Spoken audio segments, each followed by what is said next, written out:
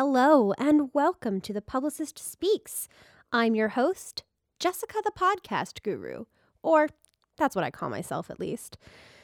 Today, we are venturing down a path that I have never been down before, as my guest, JJ Anselmi, is going to teach me about doom, sludge, and post-metal, all genres of music that I probably secretly know about, but couldn't tell you what they mean right now. Welcome, JJ. Hey, Jessica. Thanks so much for having me. Now, we all really know that we're here to talk about your new book, Doomed to Fail, The Incredibly Loud History of Doom, Sludge, and Post-Metal, but I don't know anything about any of those genres of music. So first question right off the bat is, what are they? I think the kind of biggest definition I could give is like basically metal that kind of uses Black Sabbath as kind of the blueprint. So, really slow and big sounds instead of kind of the way faster stuff that came out in later years, like in the 80s and stuff, when it was more about thrash and kind of trying to throw as many notes in there as possible. I think doom is more about reducing it and really just trying to make the sounds as large sonically as possible. Mm-hmm. But yeah, the less pretentious answer is that it's music that basically pays homage to Black Sabbath in one form or another, and kind of moves really, really slowly. So, like, what kind of bands out there would be considered doom?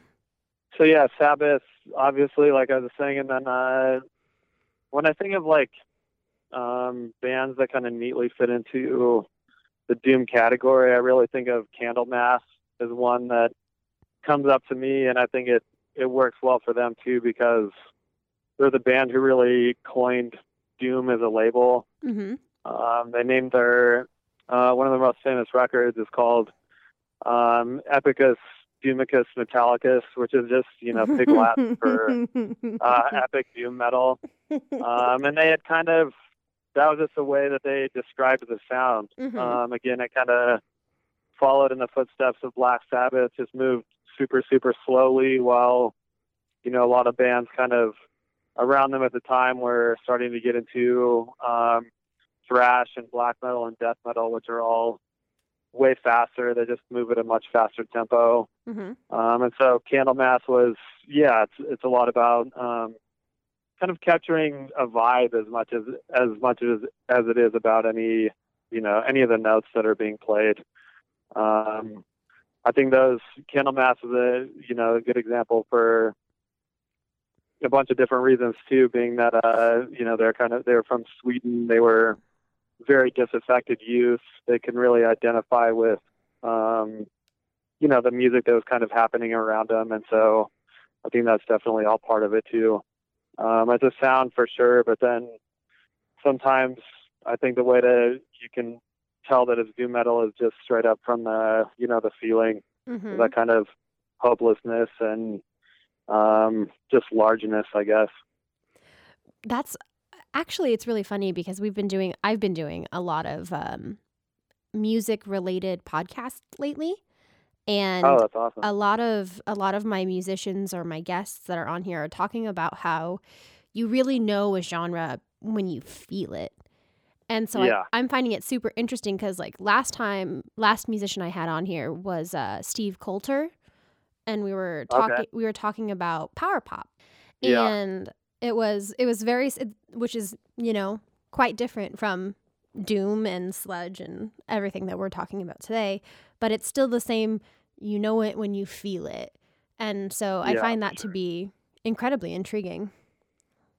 Yeah. I think it has only gotten more, interesting over the years, and that I think somebody like Chelsea Wolfe is a really good example of that, and that, I would never say that she's a doom metal artist necessarily, but it's just as, kind of deep hopelessness and kind of curiosity and existential angst that comes across in that type of music that I think is very much present in her sounds, even though at times it's just an acoustic guitar. So yeah, I think that's spot on. It's all about the feeling. That's amazing. So my next question is there a difference between doom, sludge, and post-metal?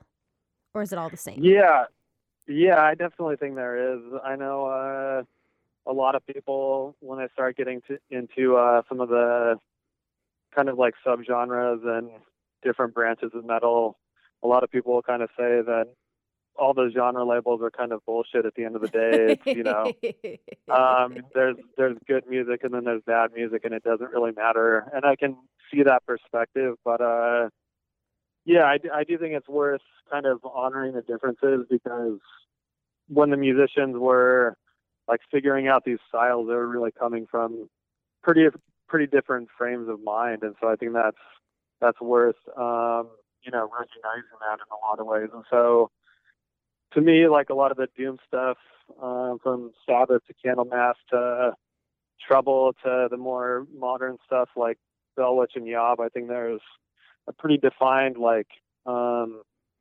spiritual underpinning. I think a lot of it is trying to reach for or just kind of reach for like a spiritual truth, I guess, through music, for lack of a better way to put it. And then sludge kind of came along, and it was, very much the hardcore punk answer to that. It was kind of just looking at the concrete realities that we face every day.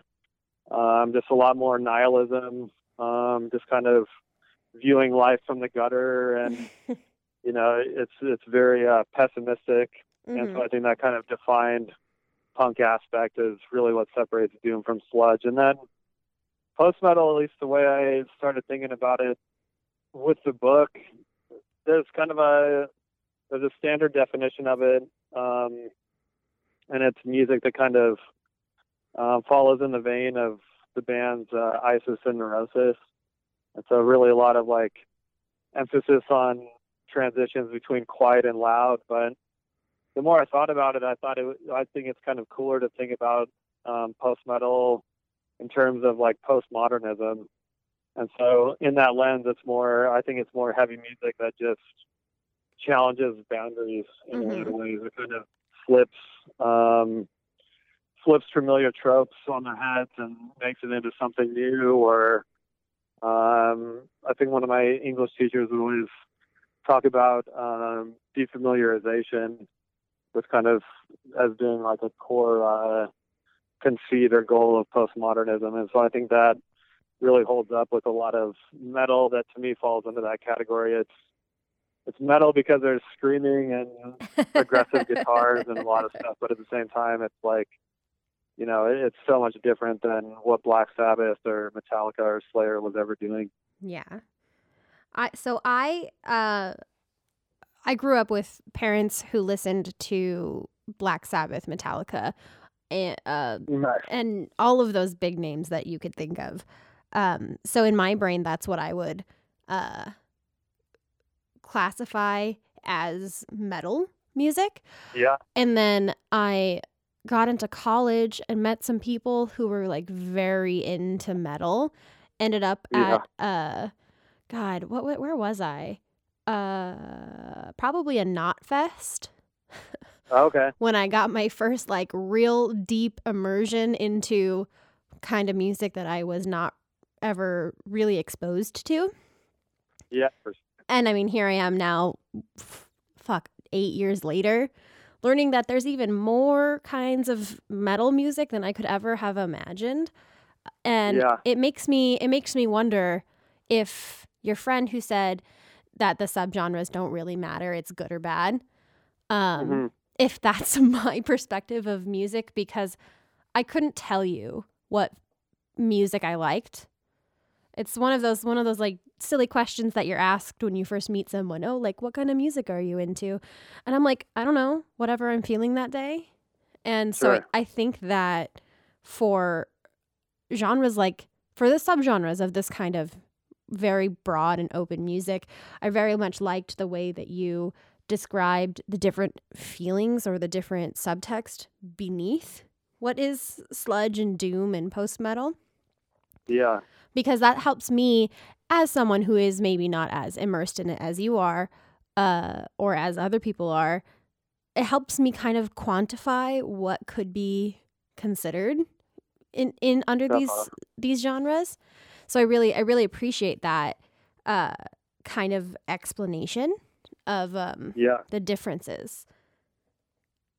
Yeah, that's amazing. I'm glad you you talked about that, because that's definitely one of the big goals that I always think about Mm-hmm. with music writing, and that I think it's kind of a cop out in a certain sense to write something that's about metal that's only going to appeal to people who are already into it. Yeah. I guess maybe not a cop out, but it's kind of, I don't know, it's not an interesting challenge. And so, yeah, I think you're right in that. One way to kind of do that or show people like what the music really is kind of highlight, Yeah, you know, of the course. cultural kind of context that it stems from. And then you Mhm. can at least understand, like, you know, why they made the music that they did. And to me, that's kind of really the whole core of it. And yeah, again, I think Black Sabbath and a lot of doom bands are really fall well into that, because it's such a reaction to their surroundings. A lot Of of course. times, you know, some of these musicians aren't the most like technically proficient or skilled necessarily, but they have this kind of feeling about, you know, where they grew up and the culture that shaped them, and they have to reflect that in music in some way. And so, yeah, I think that's cool. I'm really glad that it can kind of reach out beyond the metalhead audience and kind of pinpoint some of those things, because metal really is, like you said. I think Knotfest is a good example to highlight just what a weird cultural phenomenon it can be. I mean, it stems from all these, you know, like cultural problems and stuff like that, but then it's also like creates all these weird subcultures within itself with these kind of really specific languages and ways of dressing and stuff like that. Yeah, it's just, I don't really know what else to say. It's fascinating for sure. So Knotfest is still one of those music festivals that's kind of like burned into my brain, because it was nothing like I expected it to be. But at the same time, it was everything that I wanted it to be, or that I needed it to be, Oh, that's because awesome. it was up in at the San Manuel Amphitheater out here in San Bernardino County. Oh, okay. And it was a lot bigger than I was expecting it to be. There was like 12 stages and everything. I felt like every time I was in a different section of stages, I was experiencing a different kind of metal, a different kind of music. It was so much more diverse than I could have ever thought that metal was, or this whole genre of music. It is so much more variable than I could have thought.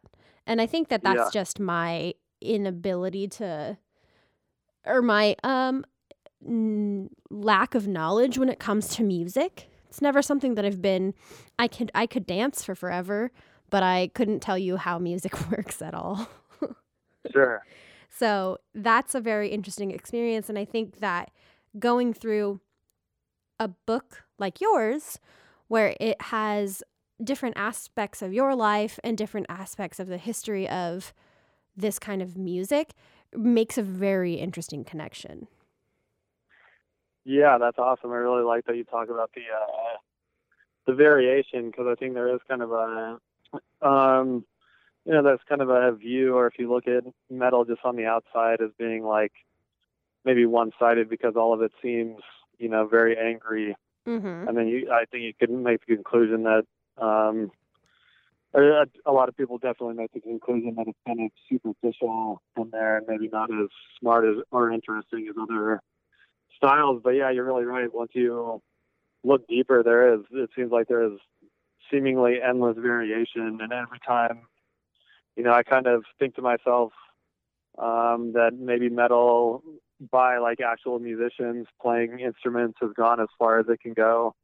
Somebody just completely destroys Oh my gosh. that expectation. Absolutely. And Yeah, and especially right now, I think there's just so much insanely interesting stuff going on, and I feel like metal is gradually opening itself up to be, more diverse and not just for white dudes. And I think in that it's only going to get way more interesting, and it has.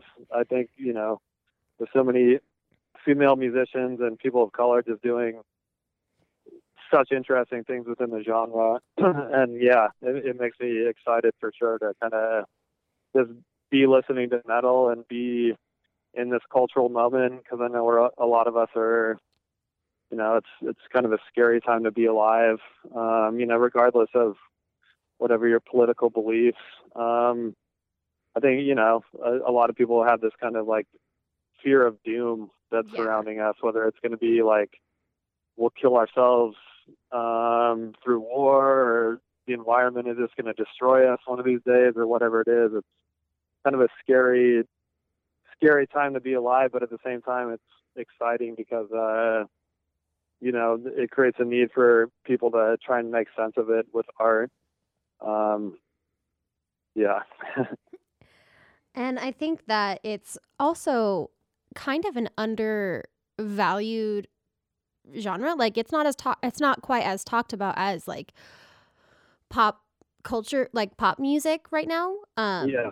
So I think that having a real life connection to this genre really does make it easy and different to talk about. Which kind of leads me into the question is, what led you to end up writing about this history in conjunction with your own history? Good question. I guess it's just kind of having identified with that kind of vibe that we were talking about earlier, just that kind of feeling of, maybe not knowing exactly what the subgenre is, but, knowing the certain vibe when you hear it. Yeah. And so I guess I kind of had that feeling. I was lucky enough, to have it at a pretty early age when I was, like 12 years old in junior high, and I kind of started discovering the Black Sabbath records. And so I guess it's kind of a long way of answering your question. Music has just always been with me, like throughout my development as a person in so many ways. And I feel like I can really kind of trace my own, evolution in the way I think about the world and who I am as a person by kind of the bands that have come along with me over the years and the new bands that I've discovered along the way. And so it just felt like if I was going to write the history of any type of music, I don't know if I'll ever write. Well, it's probably silly to say I'm, still fairly young for later. Yeah. I can't imagine writing another history in the same way, just because I haven't had the experience with any other style of music in that way. Yeah. How is writing this book different than your last book, Heavy? The research for this one was pretty staggering at times. And so, I mean, Heavy was there was some research involved, but at the end of the day, it was my own personal story. And so I guess, you kind of have the liberty of like being the kind of primary resource at the end of the day. But yeah, with this one, and especially it's kind of like once you get into some of the more underground bands, the kind of like fact finding can be really difficult. I can only imagine. Because, yeah. And so I think music journalism as a whole is like pretty notoriously loose with the facts. And I think metal like is especially bad with that, or it can be. And so, yeah, I think that was a challenge, is trying to find when I try to lock down an interview with a band and that didn't happen for whatever reason, and then I would kind of reach the point where I knew that all the research was going to have to be on my own. That was always a challenge of like trying to fact check, essentially. Yeah, yourself. And I'm sure, like as much as I try it, I'm sure there's still I'm sure there's something off in there. So yeah, it was a challenge for sure. I mean, nothing is ever perfect, but it's still a very exciting book, and it talks about very, very different things from at least from what I experienced. But Thank you. you have, over the course of this conversation, mentioned a couple of different places like Sweden and the cultural take on this kind of music. So I was wondering if the location and the culture of said location has any effect on the creation of this music or the reception of this music. Yeah, I think for sure. To me, a lot of my favorite music really has that kind of defined sense of place. I really like music and really any type of art that just has where it comes from kind of written all over it and just kind of ingrained into the DNA of whatever it is, whether it's music or a book or, movie or TV show or whatever. Mm-hmm. And so, yeah, I think for whatever reason, doom and sludge metal especially just has this really heavy emphasis on regionality and where it comes from. I think I Hate God is a perfect example of that. Coming from New Orleans and being surrounded by blues musicians, and so that kind of just made sense to them that when they would play metal, it would just be extremely loud blues, essentially, and then kind of,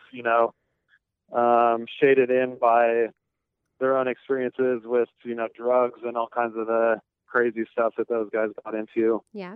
And then the reception aspect, I think, is really interesting too. And they're a good band to think about in that way too, because there's some really extremely negative aspects to them, with racist song titles, and they used to hang the Confederate flag on their amps for years and years, and a guitarist had basically a version of the Confederate flag, was his guitar design forever. And so, yeah, I think there's just some, there's a really strong regionality obviously there. And when they talk about it, all those kind of decisions that they made to include that stuff was not only shaped by their surroundings, but kind of, they always talk about it in terms of trying to screw with people in this really kind of, I guess it turned into a pretty idiotic way, but kind of looking at people's perceptions of Southerners, and they knew that I guess they felt that people would kind of write them off since they were from the South. And so coming from that perspective, their response was just to push that even harder and turn more people away, which is, something I can't condone in any way, but I think it definitely kind of hits on what you're talking about as being shaped by environment. And in interviews with that band, they always say this stuff is kind of different for people in the South, and it's not something I necessarily agree with, but I think it hits on what you're talking about of this is really extreme shaping of the music through the environment. Yeah. And there's way less negative examples too, but that's kind of the one that I always think about. Did you notice in your research that there's any specific, is there any place in the world where there's a big surge of this kind of music? Places in the world where there's big surges of it? Yeah, for power pop, in my, fun adventures doing these podcasts, I learned that Madrid has a big following of power pop fans. Is there any place like that for doom or sludge metal? Yeah, for sure. I think on the topic of I Hate God, New Orleans turned into this really huge hotbed for sludge metal especially, and a lot of people would argue that that's basically the entire heart of the genre is New Orleans itself. And then backing up more, I think Birmingham, England had a huge it's hard to even, Black Sabbath essentially wouldn't exist in the form that they did if they weren't from Birmingham, England, with its kind of intense industrial atmosphere and the industrial alienation that I think a lot of people felt there growing up. Mm-hmm. And so, yeah, I think it kind of goes back to that, those like feelings of negativity and kind of the vibe. And I think even more than New Orleans in a certain sense, Birmingham, England would be like really kind of the, I guess you could say the Jerusalem of doom metal in a sense. Yeah. Because, I mean, years later you had not only Black Sabbath, but Godflesh, which is kind of like was another step in the evolution of heavy metal and directly integrating like mechanical sounds into the music. Mm-hmm. So yeah, I think that there's definitely, surges of it for sure in certain places. And again, I think it's a style of metal that is very, very heavily affected by the place where the musicians come from. Yeah. Well, my last question is, in part of your book, you consider yourself to be, quote, one of the doomed. Yeah. What does this mean to you? I guess there are some layers to it. I guess there's a very pessimistic and maybe more of like an optimistic take on it. The pessimistic one is that, I mean, I think, yeah, it's hard to think of ways to like word this without sounding like a angry teenager or something like that. But I do think humanity in a lot of ways is doomed, or at least our current way of living is essentially doomed to fail. It's not set up to be sustainable for, like any long period of time. If you think about how long like automobile culture and industrial culture has really been around in the context of human history and history in general, it's not very long at all, but the damage that we've caused from that is insane in such a small amount of time. And so I guess I don't know. At the most pessimistic, I think we're all fucked and we're killing the planet and it's already gone too far. And Oh, man. so yeah, we're all doomed in that sense. But then I guess the more optimistic take is kind of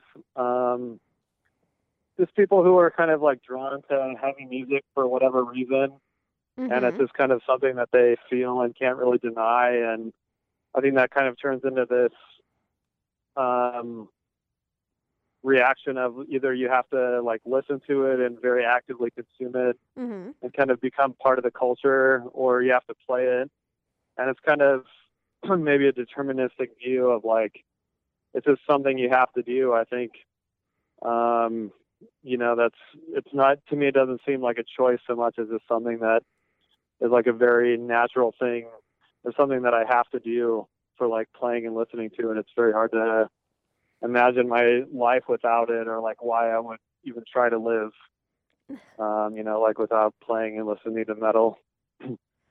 Well, the fact that you have it has such a deep place in your heart makes me believe that you did perfect justice to this in this book. While I am not an expert in any way, the passion that you have is immense, and I can feel it from all the way over here in my studio. That's awesome. That's so cool. That makes me really happy. Good. I love hearing that. And I'm very excited to see how this book is going to be received. When this podcast is being recorded, it is coming out on Tuesday. But by the time this podcast is live, it will already be out and in the hands of all of the people who are interested in it. And I'm very excited. Nice. Yeah, I'm really excited. I'm a little nervous. It's kind of, it's definitay my pre-pub jitters. Yeah.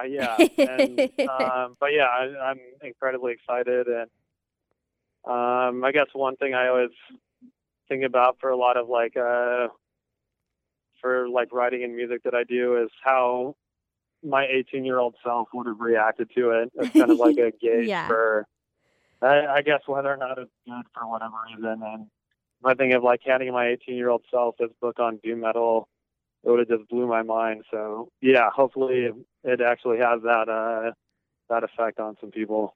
Well, I'm sure it will. So thank you so much for being here. Thank you for teaching me about things that I only kind of vaguely understand, but I appreciate the effort. Yeah, no, I love it. I think your perspective on metal is awesome. Well, fantastic. I can't wait to see how it does and how everybody else likes it. Now that's Doomed to Fail, the incredibly loud history of doom, sludge, and post-metal, available now wherever books are sold. Thanks, JJ. Thanks so much, Jessica.